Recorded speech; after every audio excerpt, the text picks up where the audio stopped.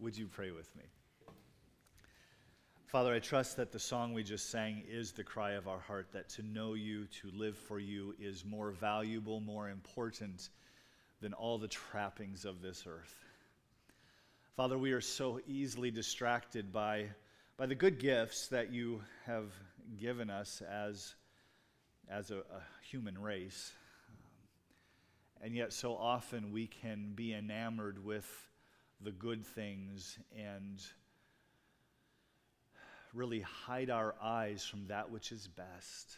Father, help us to see that you are the surpassing glory, that there is nothing, there is no one that satisfies the soul like you do. We can pursue our jobs, we can pursue fame, we can pursue fortune and status and all these things that the earth provides, but Father, only you satisfy.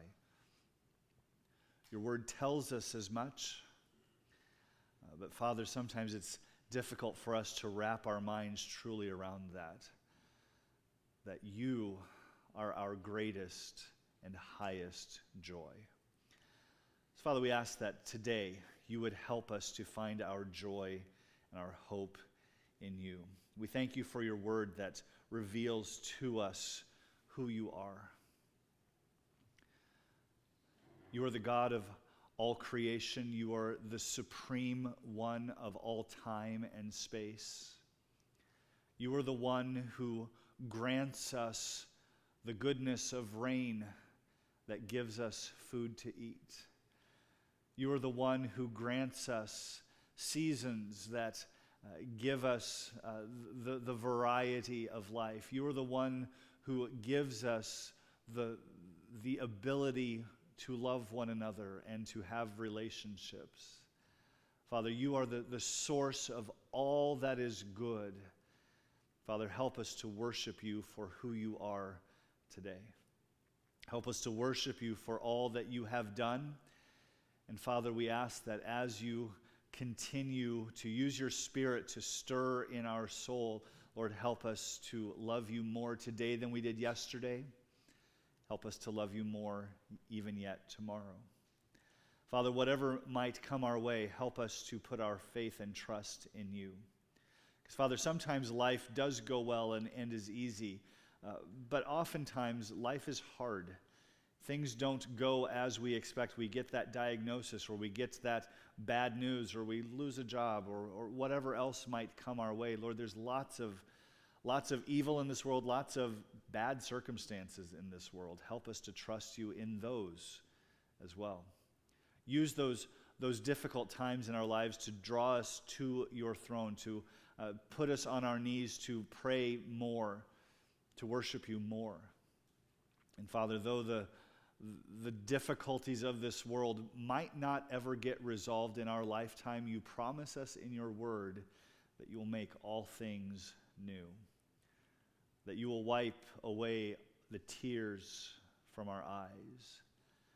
So, Father, we ask that you would help us to live faithfully to you, that we would use the time that you've given us in this world to be godly people in an ungodly world, to shine as lights in darkness. Lord, help us to faithfully study your word and to not only know what it says, but to live it out, to apply it to our lives and to help others to do the same.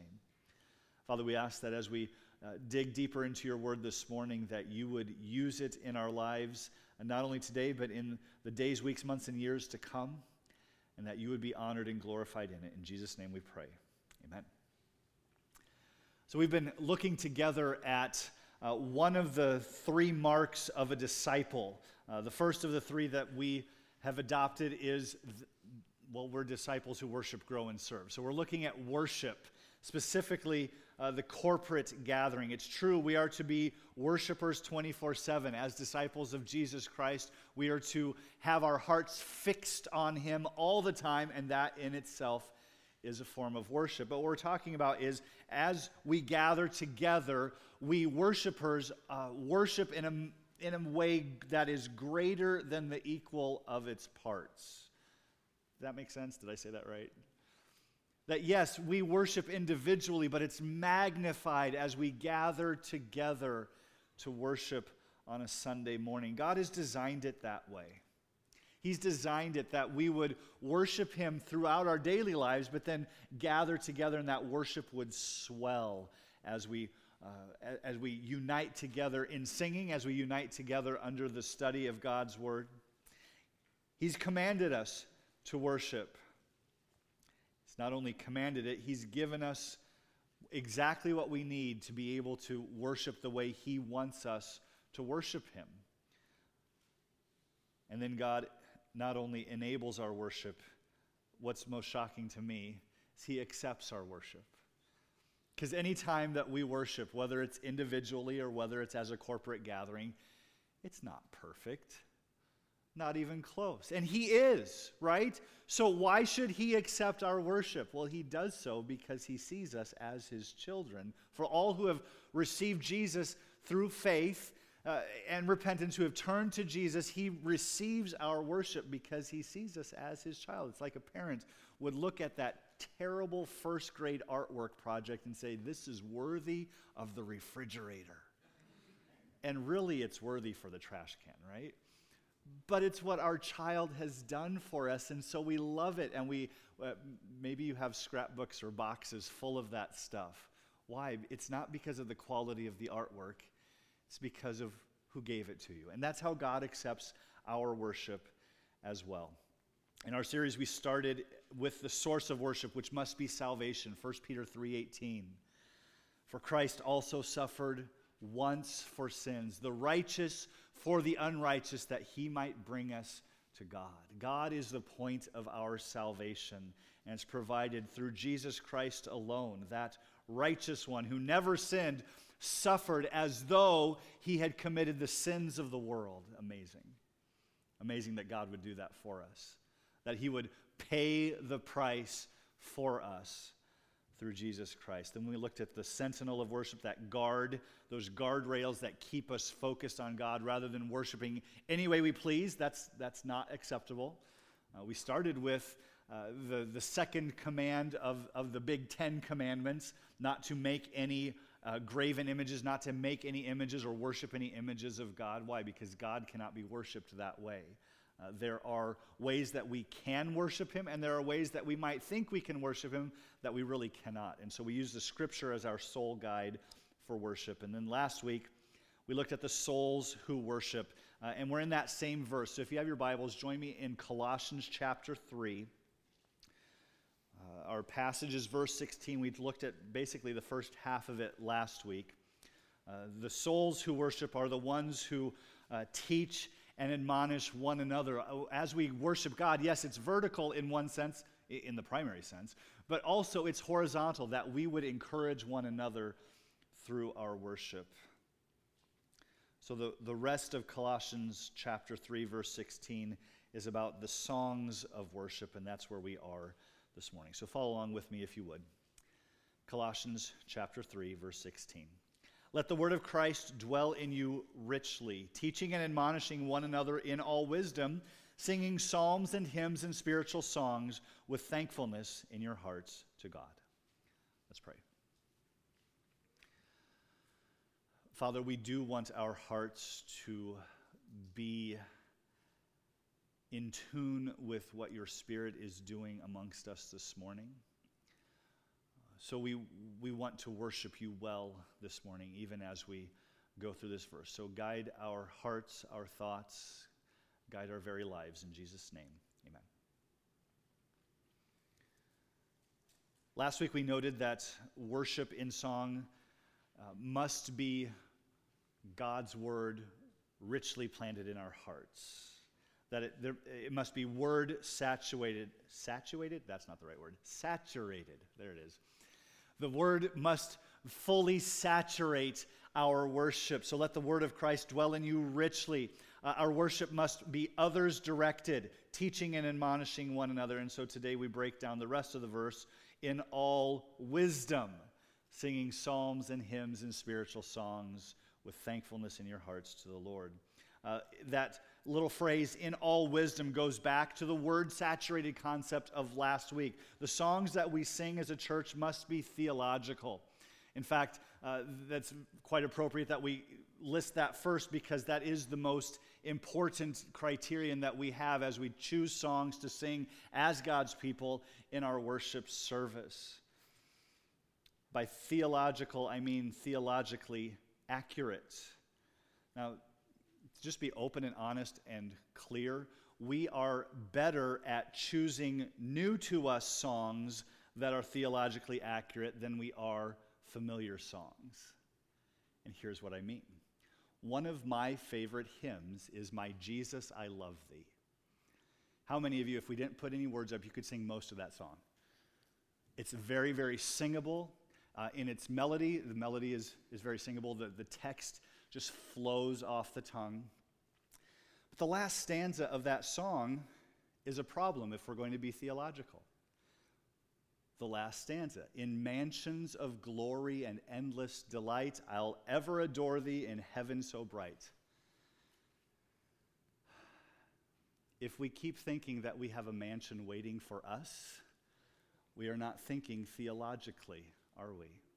Now, that word comes from one single verse in the New Testament. What's ironic to me is that the very first English translation of the whole Bible got it right. We support Isaiah Peterson as a missionary with Wycliffe Bible Translators. He's translating the Bible into languages that have not yet had the Bible in their own language, and I love supporting him. I love what he's doing.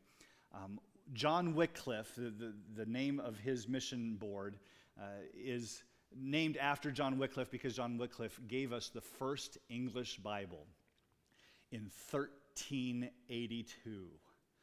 That was a little while ago, wasn't it? Here's the Wycliffe translation of John chapter 14, verse 2. In the house of my Father, yes, there's actually a D in there.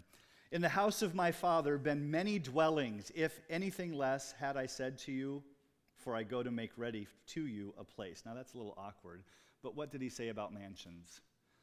Nothing. He said, in my Father's house are dwellings. And that's the correct word. Now, the Latin translation uses the word manse, which sounds like mansion, but means dwelling. But for some reason, some later translations named it a mansion that we get. And they didn't quite get it right, because this poor doctrine has developed of get saved, get a mansion. Why wouldn't you want to get saved? You get to live in a mansion. Well, now, I'm not suggesting that the Father's house is anything less than a mansion. All right? Read the descriptors of heaven. It's going to make every mansion here look like a shack, all right? But what I'm saying is the point is not the mansion. The point is you have a room in God's mansion. If you're a believer in Jesus Christ, there is a place for you in the Father's house. Why? Because God is the central point of heaven. So the first part of that verse, talking about mansions of glory and endless delight, not a fan, because it supports a poor doctrine, but that's not even the bad part of this stanza. If you know the rest of the stanza, it gets much worse. I'll sing with a glittering crown on my brow. No, you will not. Why not? Well, for a couple reasons. First of all, when Jesus talks about giving us crowns as rewards, he really wasn't talking about glittery golden crowns like King Charles might wear. He was talking about wreaths. That's the awards that the first century Greek people had for athletic events. You would receive these crowns, these wreaths of rewards. But even if they were golden and glittery and diamond-studded crowns, what does the Word of God tell us about what we will do with those crowns? Thank you. We will take them off and we will throw them at Jesus' feet. That is the theologically correct understanding of our crowns in heaven. And unfortunately, I've memorized it wrong, that I'm not sure I could fix that phrase. There is a hymnal, fantastically, it's called the Baptist Hymnal. The 2008 version of the Baptist Hymnal has adjusted the fourth stanza to say this, and singing thy praises before thee I'll bow. If ever I love thee, my Jesus, 'tis now. That is so much better, isn't it? because it's theologically accurate. All that to say, once we establish in our repertoire a song that's not quite theologically correct, it's really hard to fix. Because even if we change those words and put them up on the screen, in fact, I think I did go in and change the words in our software, I'm still probably going to sing the wrong words because I know the song and I'm not going to be looking at the screen, and you'll probably be with me. Now, is that little theological point terribly important? Not really. I mean, if you have a misunderstanding of John 14, verse 2, and we sing about it a little bit wrong, is that really going to shatter your worldview and really cause someone to stumble in Christ? No, probably not. In the grand scheme of things, that particular issue is not all that problematic. The problem is that music drives words deeper into us than a spoken word or a word that has been read. So there are hymns that are actually quite dangerous for the church, such as hymns that talk of praying to angels, or praying to Mary, or honoring really effectively anything that's not God, right? Those are actually far more dangerous and harmful to the church. Like I said earlier, we're better at choosing new to us songs that are theologically accurate than we are with familiar songs. In part, that's because familiar songs have a nostalgia. Unfortunately, nostalgia is a terrible guide for worship. Our songs need to be theological, not nostalgic. So again, by theological, I mean as a baseline, they need to be biblically accurate. Now, what I don't mean in saying that they need to be theological, I don't mean that every song that we sing must be robust in its theology. God is so good. God is so good. How many of you know that song? Yeah. And you could sing the rest because the rest is all the same words. It's a very, very simple song, right? Or I love you, Lord. When we lived in Texas, we were in the same church for about 8 years, and probably a third of the morning services closed with I love you, Lord. At that church, the song leader would pick a closing song during the service, and the joke upstairs where they were running the screen and the sound was which song is he going to choose this week? And we often closed with I love you, but it's a simple song, but very, very thought-provoking, isn't it?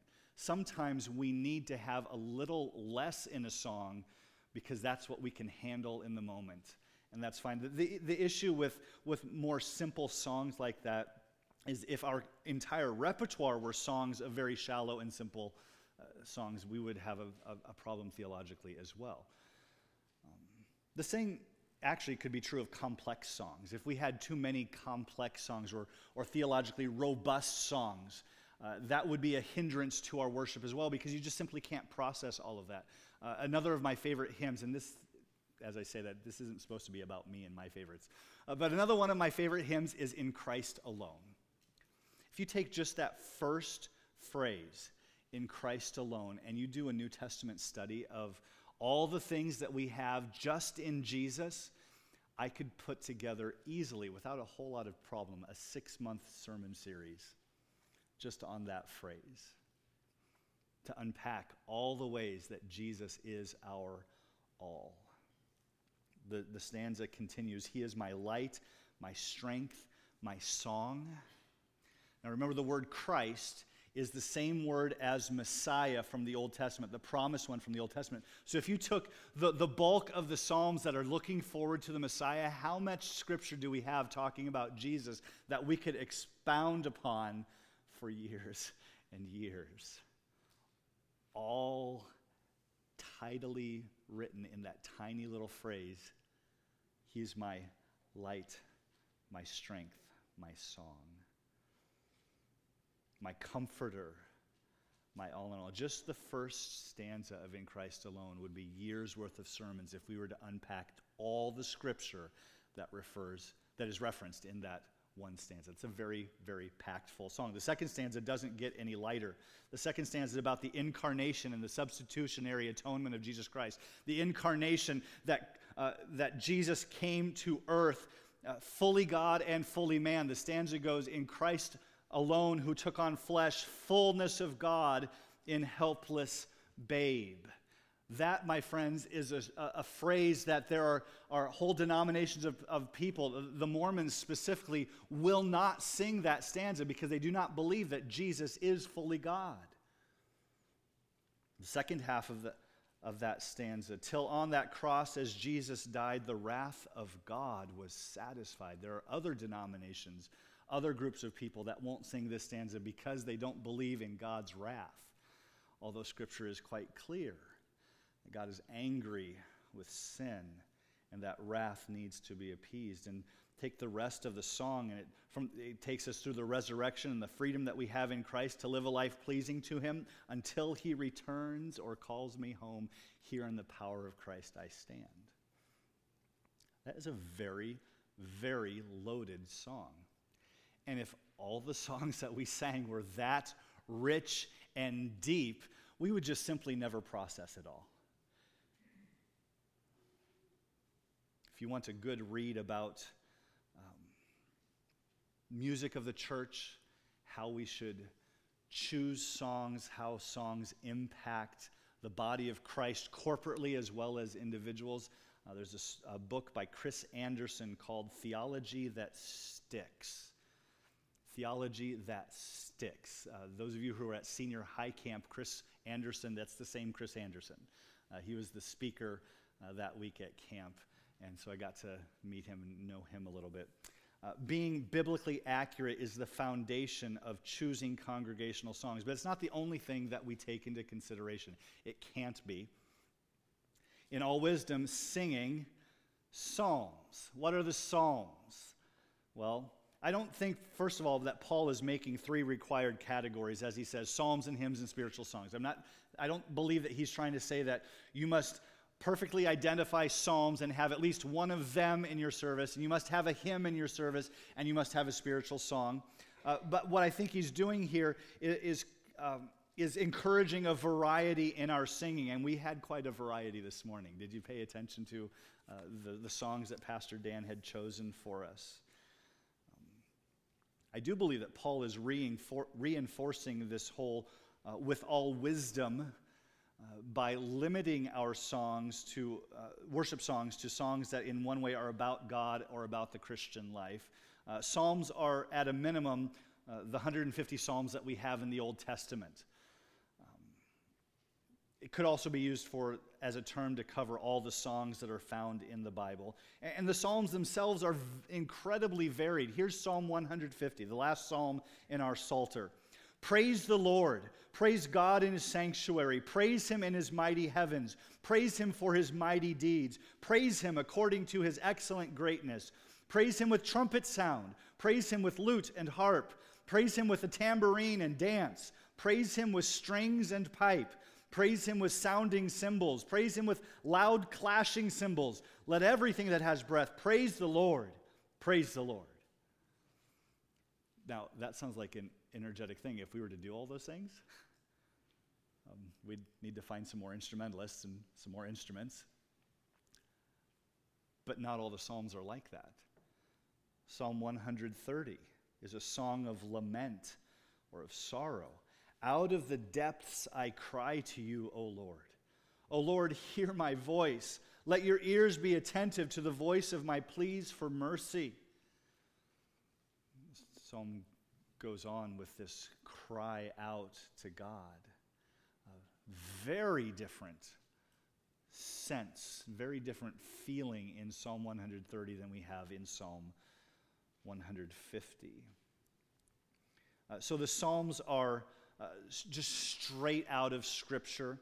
They cover a wide range of topics, a wide range of moods, a wide range of situations.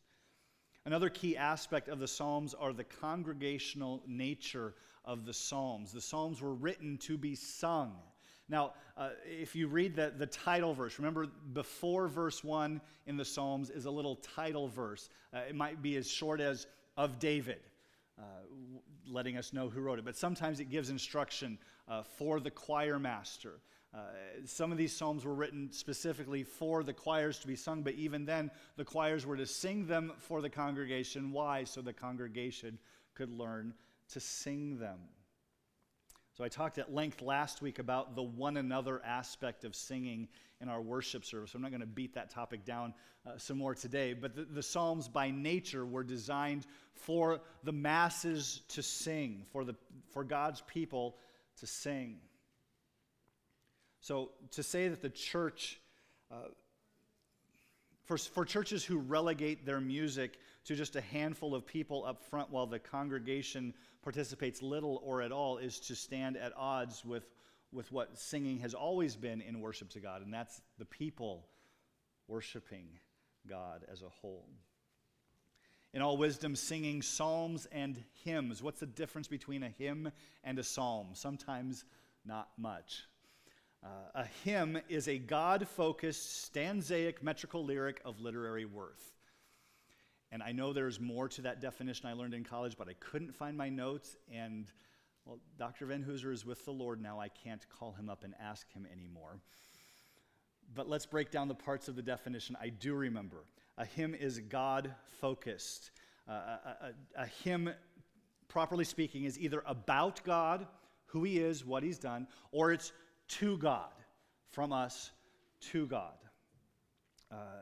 A hymn is stanzaic. It has stanzas, multiple stanzas, as opposed to an aria, which I know all of you are quite familiar with arias. No, probably not. But an aria would be from an opera, and it would go on and on and on and not really have much repetition in the music. It's really hard to learn songs like that. A hymn is going to be one that has a repetition of the music so that it's more attainable. A metrical lyric just simply means that it has a regular meter. Now, they don't always sound like it, but if you were to count out the number of syllables per stanza, you'll find a pattern in all of the hymns that we sing. Why is that? Because it's easier to sing that way. Of literary worth, this is not to say that all hymns are highbrow, but a true hymn is not going to use common slang or poor grammar. A key aspect of hymns is that they are singable, that they are musically simple or accessible. A mighty fortress is our God is one of them. Very simple melody, simple rhythms, takes us through a variety of texts of Scripture, and has stood the test of time. Martin Luther wrote that, and he's about 500 years old if he'd still be alive. He's a little over 500 years old. So that hymn has definitely stood the test of time. Hymns, by definition, have this kind of simplicity that are,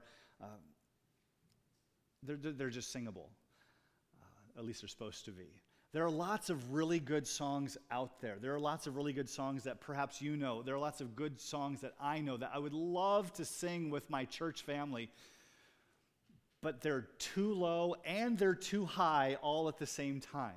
And you know what I'm talking about. There's songs because they're written by people who have fantastic vocal ranges. They write them in the range that they can sing, but us normal folk just can't. And so even though they might have a fantastic message and fit under the theological filter that we've talked about already, by not being singable, they do not make their way into our repertoire. My apologies to the handful of you who can sing those songs, but since we can't as a whole, we have to pass on them. I used to think that the definition of a hymn was just a Christian song that was boring. Part of it was because in the church that I grew up in, we sang all of our hymns at about the same excruciatingly slow pace and about the same mezzo piano blah volume, and they were kind of boring to sing. Then I met Bob and Rita Berghardt. Anyone here know Bob and Rita? Anyone ever heard of Bob Gardner? You have if you've been to camp, because you go into Gardner Chapel. He was the first camp director up at camp.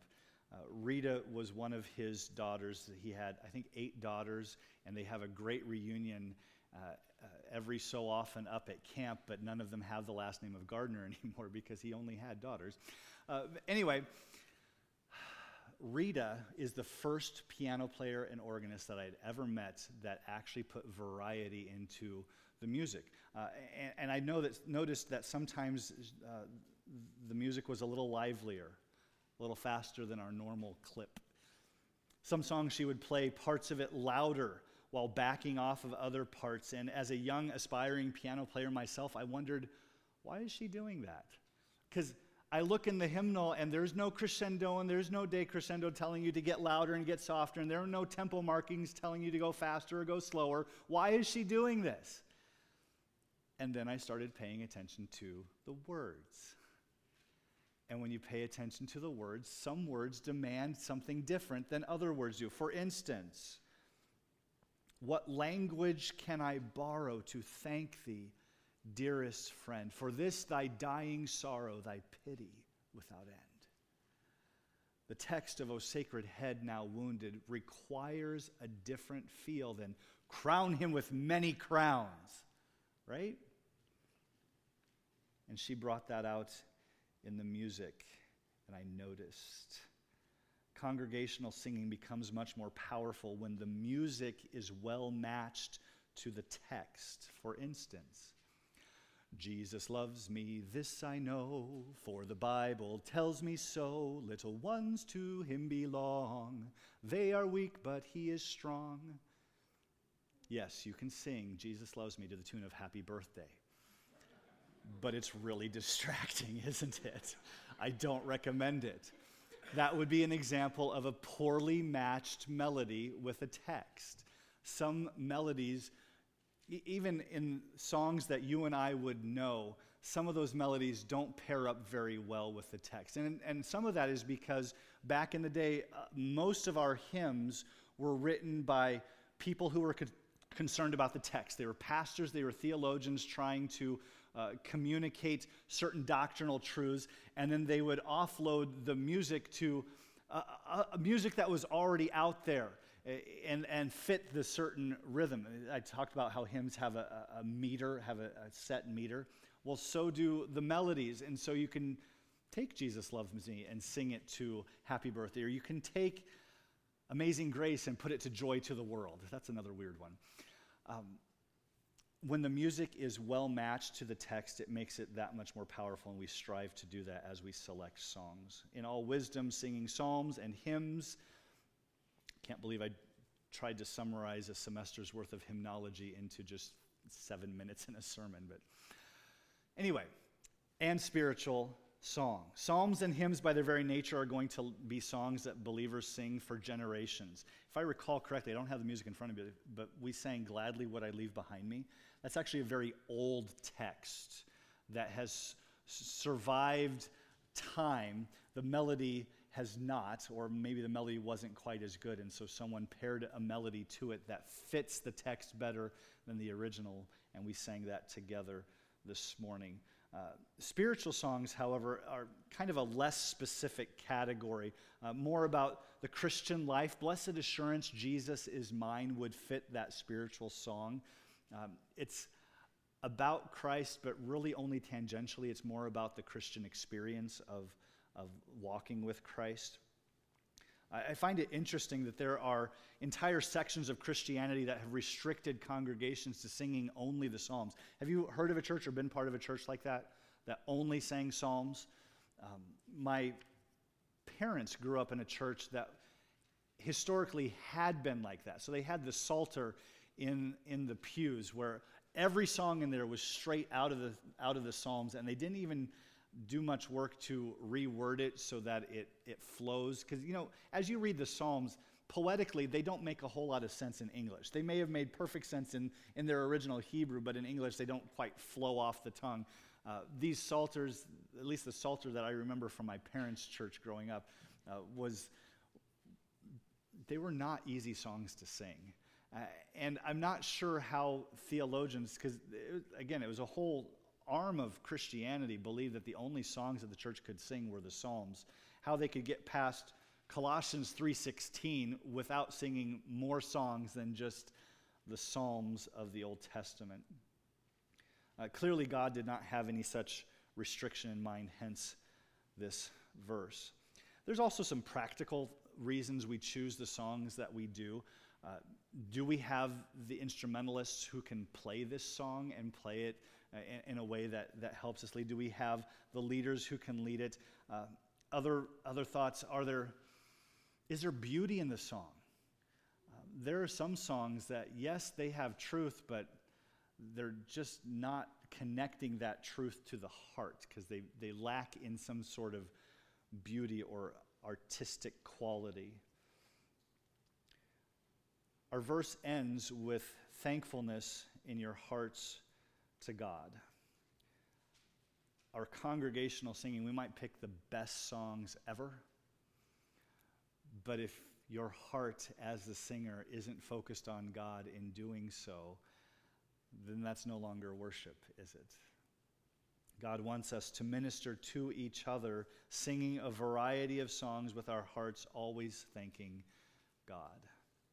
God commands, demands, and deserves that we worship Him, that we give of ourselves as we gather together to sing praises to His name, to study the Word of God together. And yes, this has definitely been a different study for us, being very topical in nature. I'm looking forward to next week. We'll get back into Philippians chapter 2. But I do believe this has been a good, useful diversion from our book study in Philippians, just to look at the framework of worship that God has given us, so that we might be reminded to stay within it, that we might worship Him the way He is due. Let's pray. Father, we thank You for the gift of song, how it connects us on a deeper level to the truth of You, to the truth from Your Word, how it connects us in ways that other means don't. We remember songs so much more readily than we remember really anything else. And that's the power of music that You have designed. Lord, help us to use music as the body of Christ in a way that encourages the saints, that blesses You. And Father, we pray that You would help us as we strive to worship You well, to do just that. So Father, we thank You for the encouragement from Your Word this morning. We ask that You would use it in our lives. In Jesus' name, amen.